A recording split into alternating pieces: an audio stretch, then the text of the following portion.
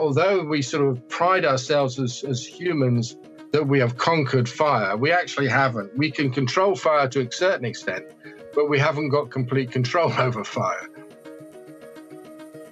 You're listening to the Science Focus podcast from the BBC Focus magazine team.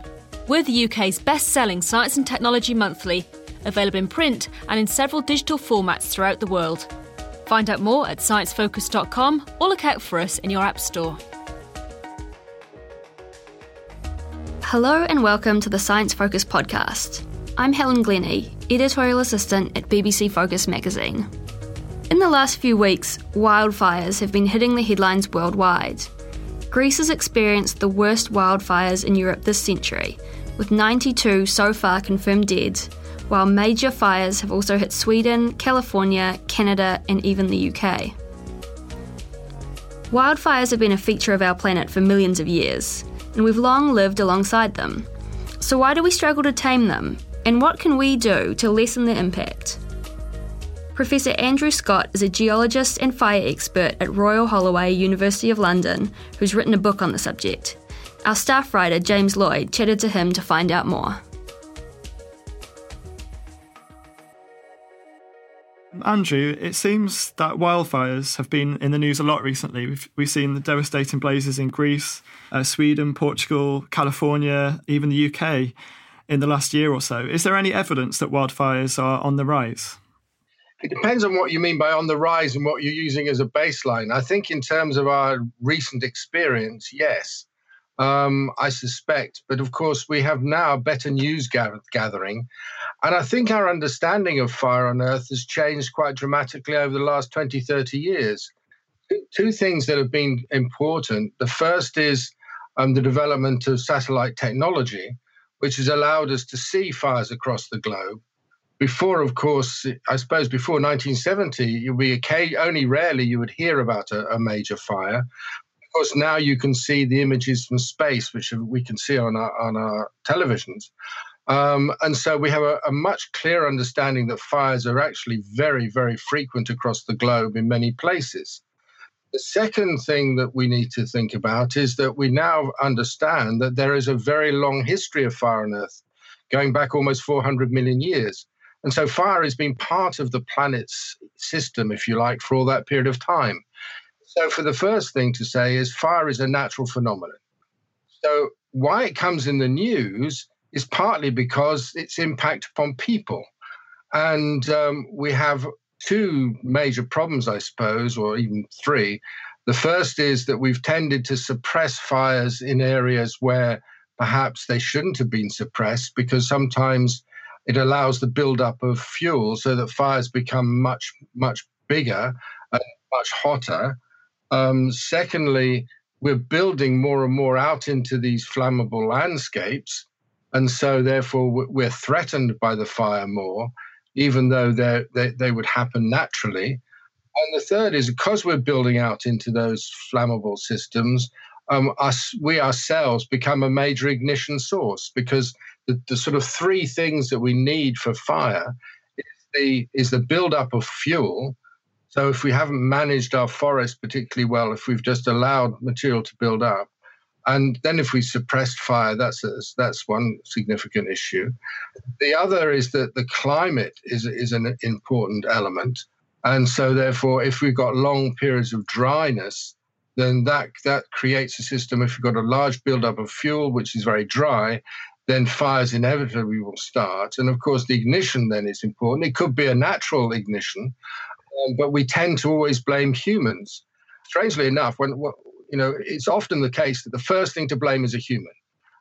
You have a situation, there were these major fires at Yellowstone in 1988. Some people may even remember that. And this was a big thing, humans have started these fires. Well, of the over 40 fires that took place in Yellowstone, I think only 8 of them were human started.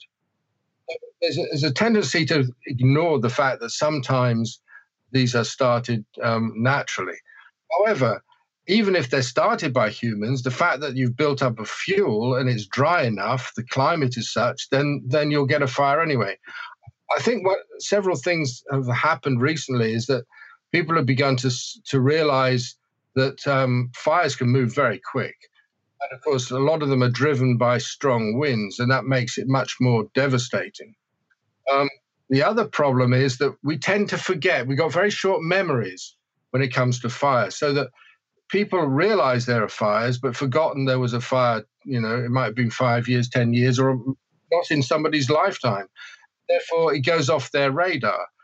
And in some cases, some communities have built sort of fire escape routes and so on. It may be the case even in Greece, where then people have built upon areas which should have been left open for people to escape. And so we need to be more what we call fire wise. I think there's the big problem we have with understanding fire is the fact that most of us never study it. Just ever see it on the news as a devastating disaster and never really think about it. And so perhaps, if anything, that these recent fires can begin to get a conversation going about the nature of fire and whether it's, that it is a natural part of the system, and that to what extent, if we're going to build in these areas, whether or not we should think more carefully about how we should protect ourselves about being engulfed by such large wildfires. So you say that fire is a kind of natural part of the environment. What kind of roles does fire play then in its more natural role, let's say? Okay, well, depends what you mean by role. I suppose fire occurs because there's fuel to burn. And if we've got above about 17% oxygen in the atmosphere, which for most of the last 400 million years we have, then fire is going to burn if there is an ignition source and that fuel is dry enough. We do know from the historic records that, in fact, oxygen levels have varied. And so at some periods, they've been even higher than today. And so in those circumstances, even fairly wet vegetation can burn. So it's an interesting case that many of the world's flammable vegetations evolved during a period about 90 million years ago when the fire was very, very prevalent on Earth, a very high fire period, at the time when dinosaurs were around, in fact.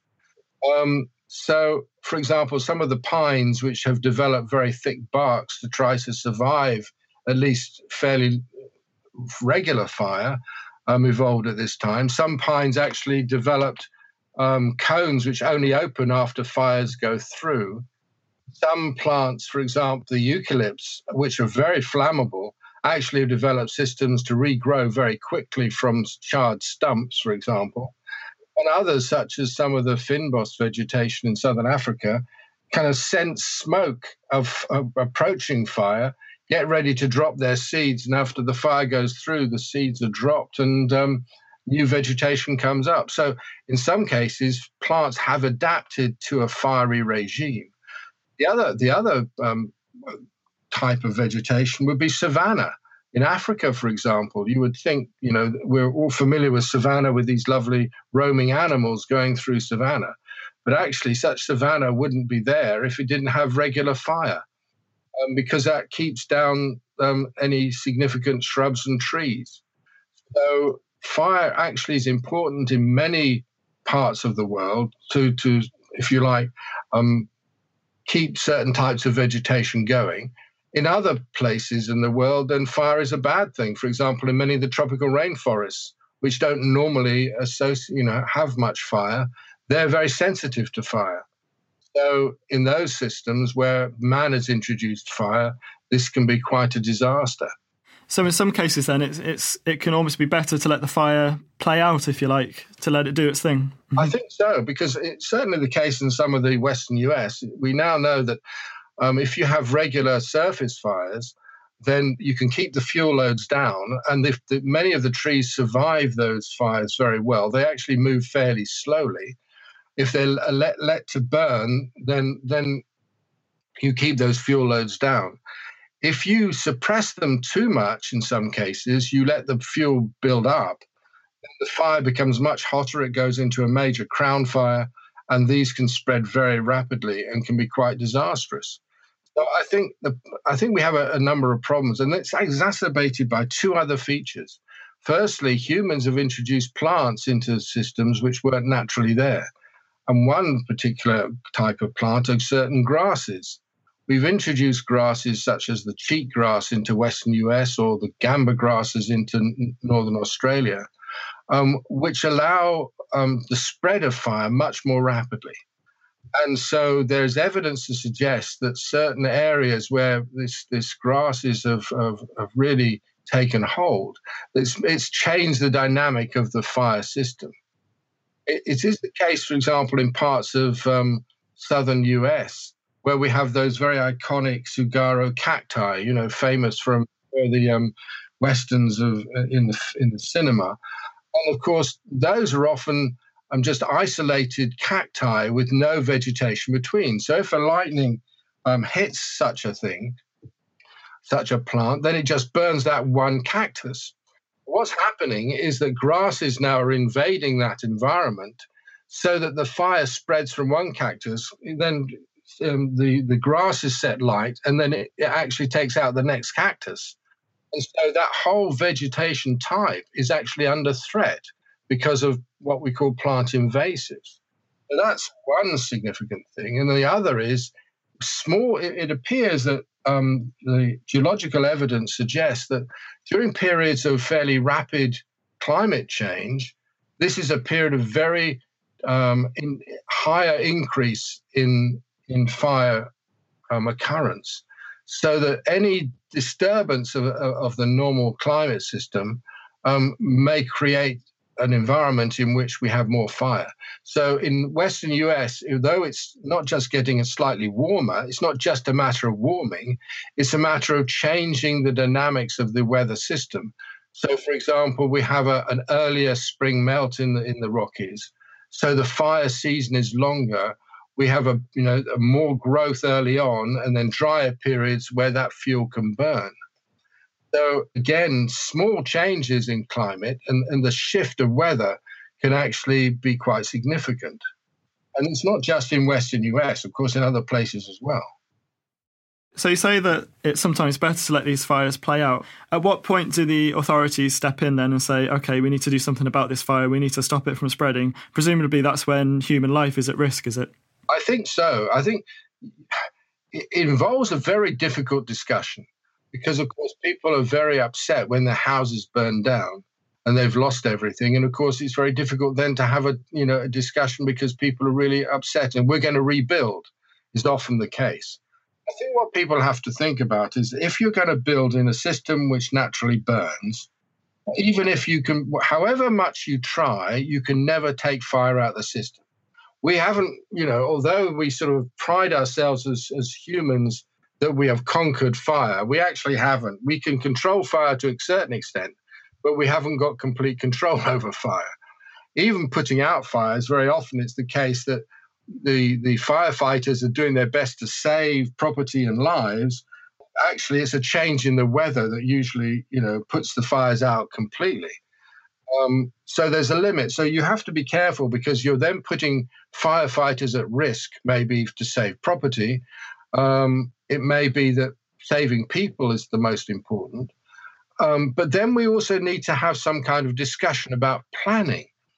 I think in many parts of the world now, we need to think about when we're planning our villages, our houses, our, escape to the country cottages, that, we're going to surround ourselves with flammable trees, then we mustn't be surprised if they then burn. So we might think about how can we change our planning regulations? How can we maybe put in fire breaks between, where there are houses and people and and also perhaps escape routes. Think more carefully about that. So I think especially there's been a drive in parts of America, and there's beginning to be a drive in the UK and other places to develop what we call fire-wise communities. Have some discussion locally about, well, if there's going to be a fire, what are we going to do? How do we get out? Because that was maybe one of the big issues in, for example, the large fires they had in Canada in Fort McMurray. Everybody was trying to get out on the same road. And so, then fire overtakes and people get killed in their cars, which is tragic. The other issue is, for example, the Portuguese fires, which happened last year in these eucalypt plantations. Those were very flammable trees planted in a very in a system, Mediterranean climate system, which there is likely to be fire. And of course, the major roads going through were going right through these flammable vegetation types. So, people trying to escape the fire can move extremely quickly. Get overtaken, and then tragically, people get killed. So again, I think the problem is, if fire science is not even like climate science, where people have recognized it as a sort of a topic. Understanding fire, at universities, fire is studied in a dozen different departments, but there's no kind of bringing together of all the different disciplines. So that, the only fire department in university is one that's there to put them out rather than to study them.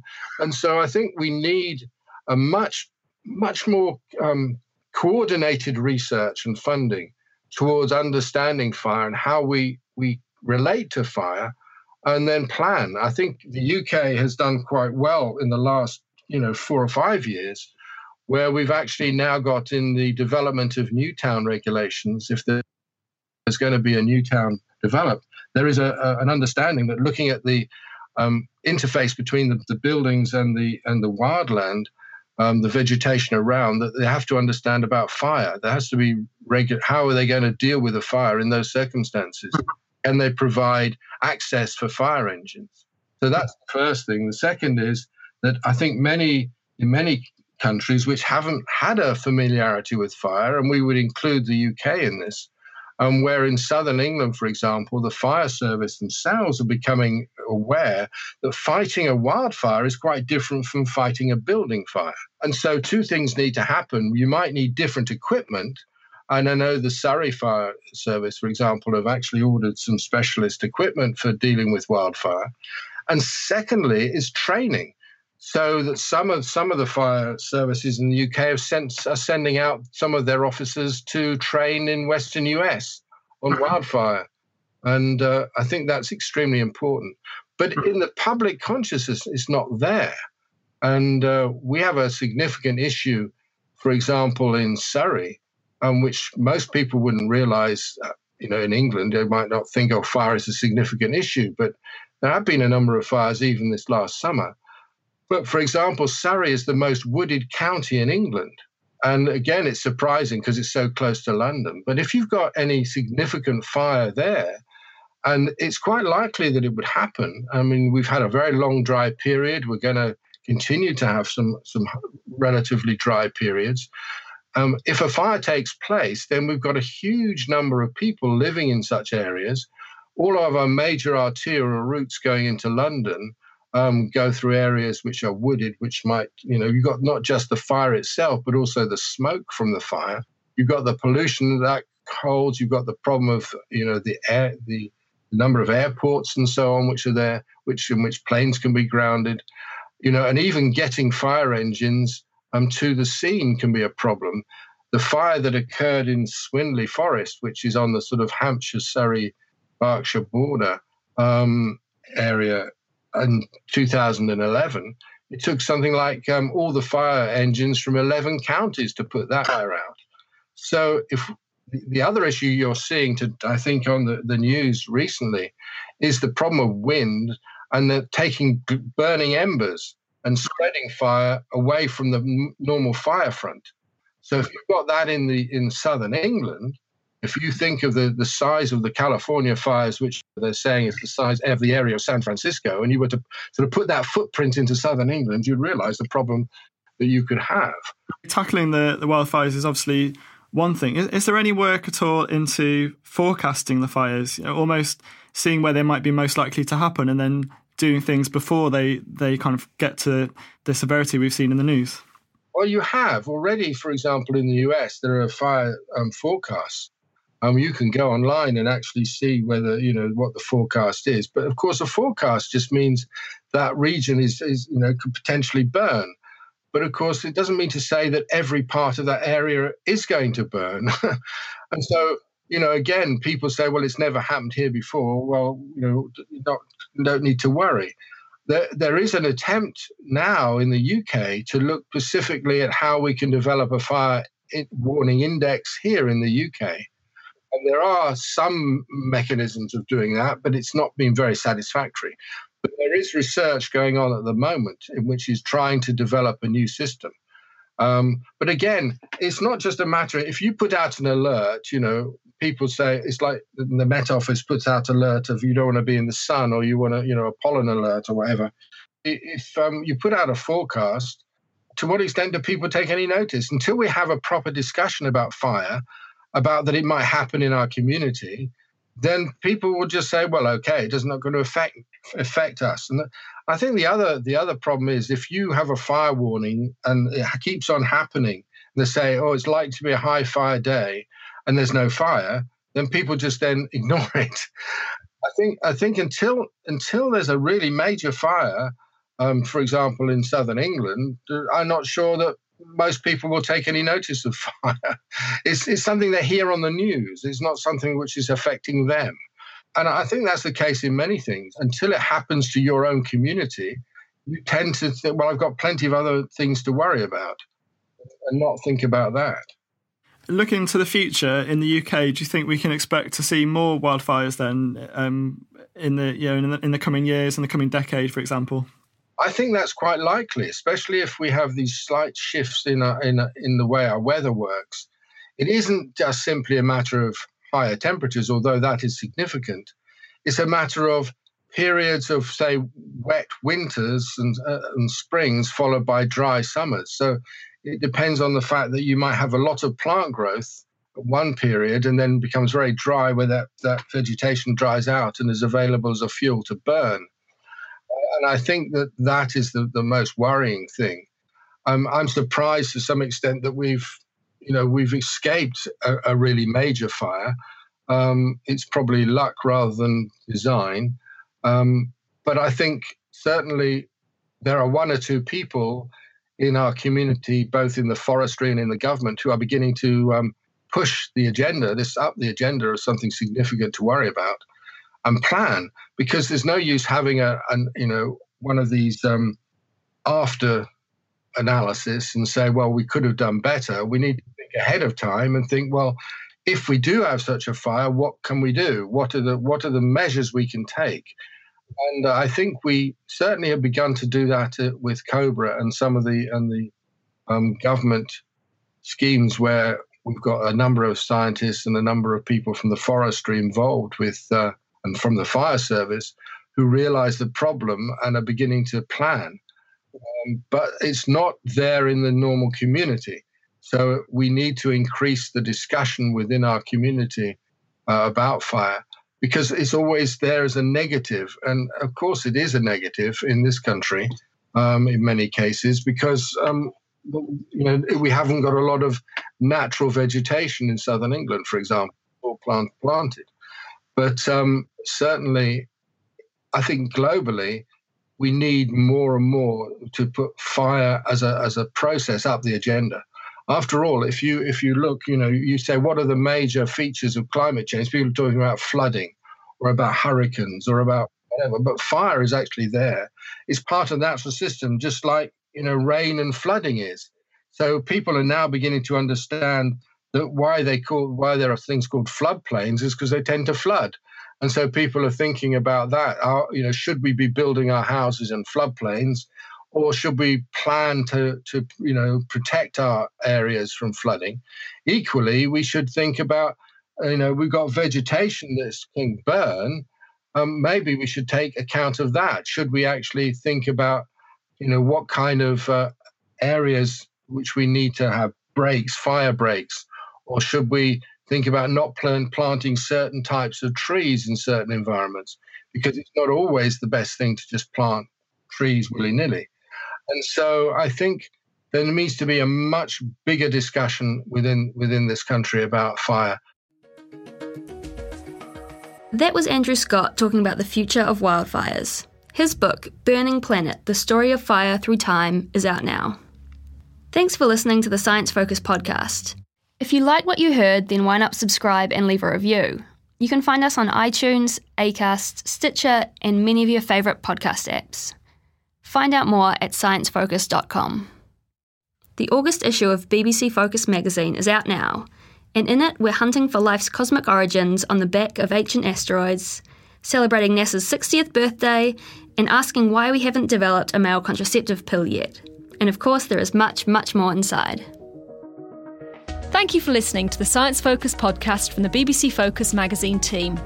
We're the UK's best-selling science and technology monthly, available in print and in several digital formats throughout the world. Find out more at sciencefocus.com or look out for us in your app store.